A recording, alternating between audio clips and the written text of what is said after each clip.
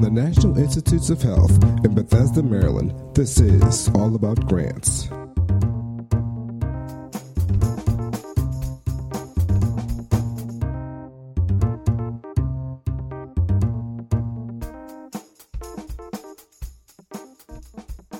Welcome to All About Grants. This is Megan Columbus from NIH's Office of Extramural Research, here today to talk about the modified biosketch format that will be required to be used in NIH applications beginning on May 25th, 2015.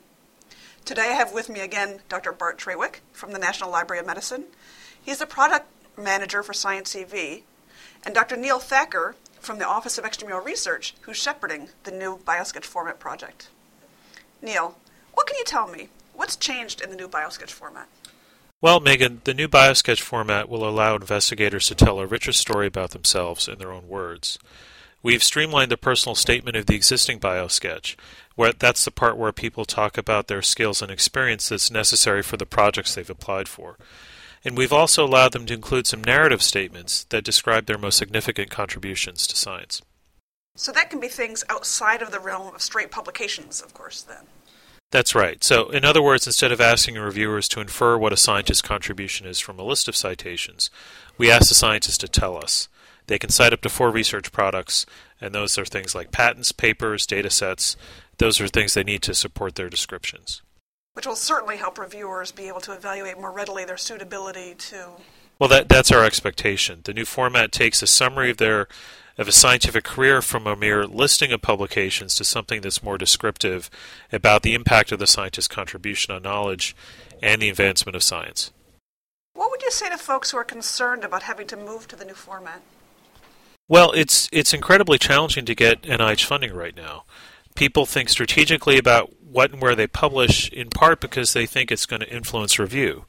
But NIH leadership feels that we need to move beyond simple journal metrics and focus even more on the actual science.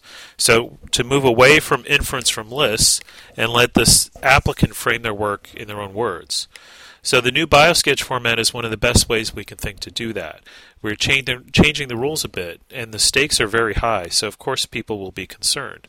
On top of this tremendous funding pressure, our applicants also face time pressure. They're really busy. Many of them have gotten their own biosketch down as something they can generate quickly. But the new format has these short narrative sections, and crystallizing your contributions to science in a few sentences is hard for everyone. It takes some thought. And so I can understand why people might resent having to do that when they were able to get funded under their old biosketch. Unfortunately, there's no good way to focus back on the science and away from lists of papers without going through this transition. But once you develop your descriptions, it won't take very much to keep them up to date. And as Bart will explain later, we've been working on some software tools to make this transition even easier. I can imagine there are new investigators who may be a little bit concerned about having to articulate their contributions to science to date. Do you have advice for them? Sure. Whatever career stage you're in, we feel you have a better chance of conveying your contributions in your own words than you are by relying on a list of citations. So, for example, if you're early in your career, you may want to explain the techniques you've refined or the potential implications of your theoretical work that you developed in your thesis. Reviewers are aware of which applications are from new investigators and usually keep that consideration in mind. So this is really a new opportunity for folks to do that. That's right. Wonderful. I know there's another benefit that some people may see as a benefit at least, is that the page limit is actually extending from 4 to 5 pages to make sure that people have the room to describe their accomplishments. That's right, yeah. Appropriately, yeah.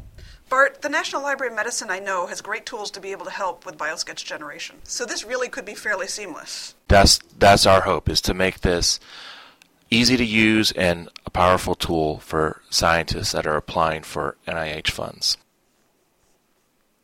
And in the long run, we're very excited about having these descriptions around.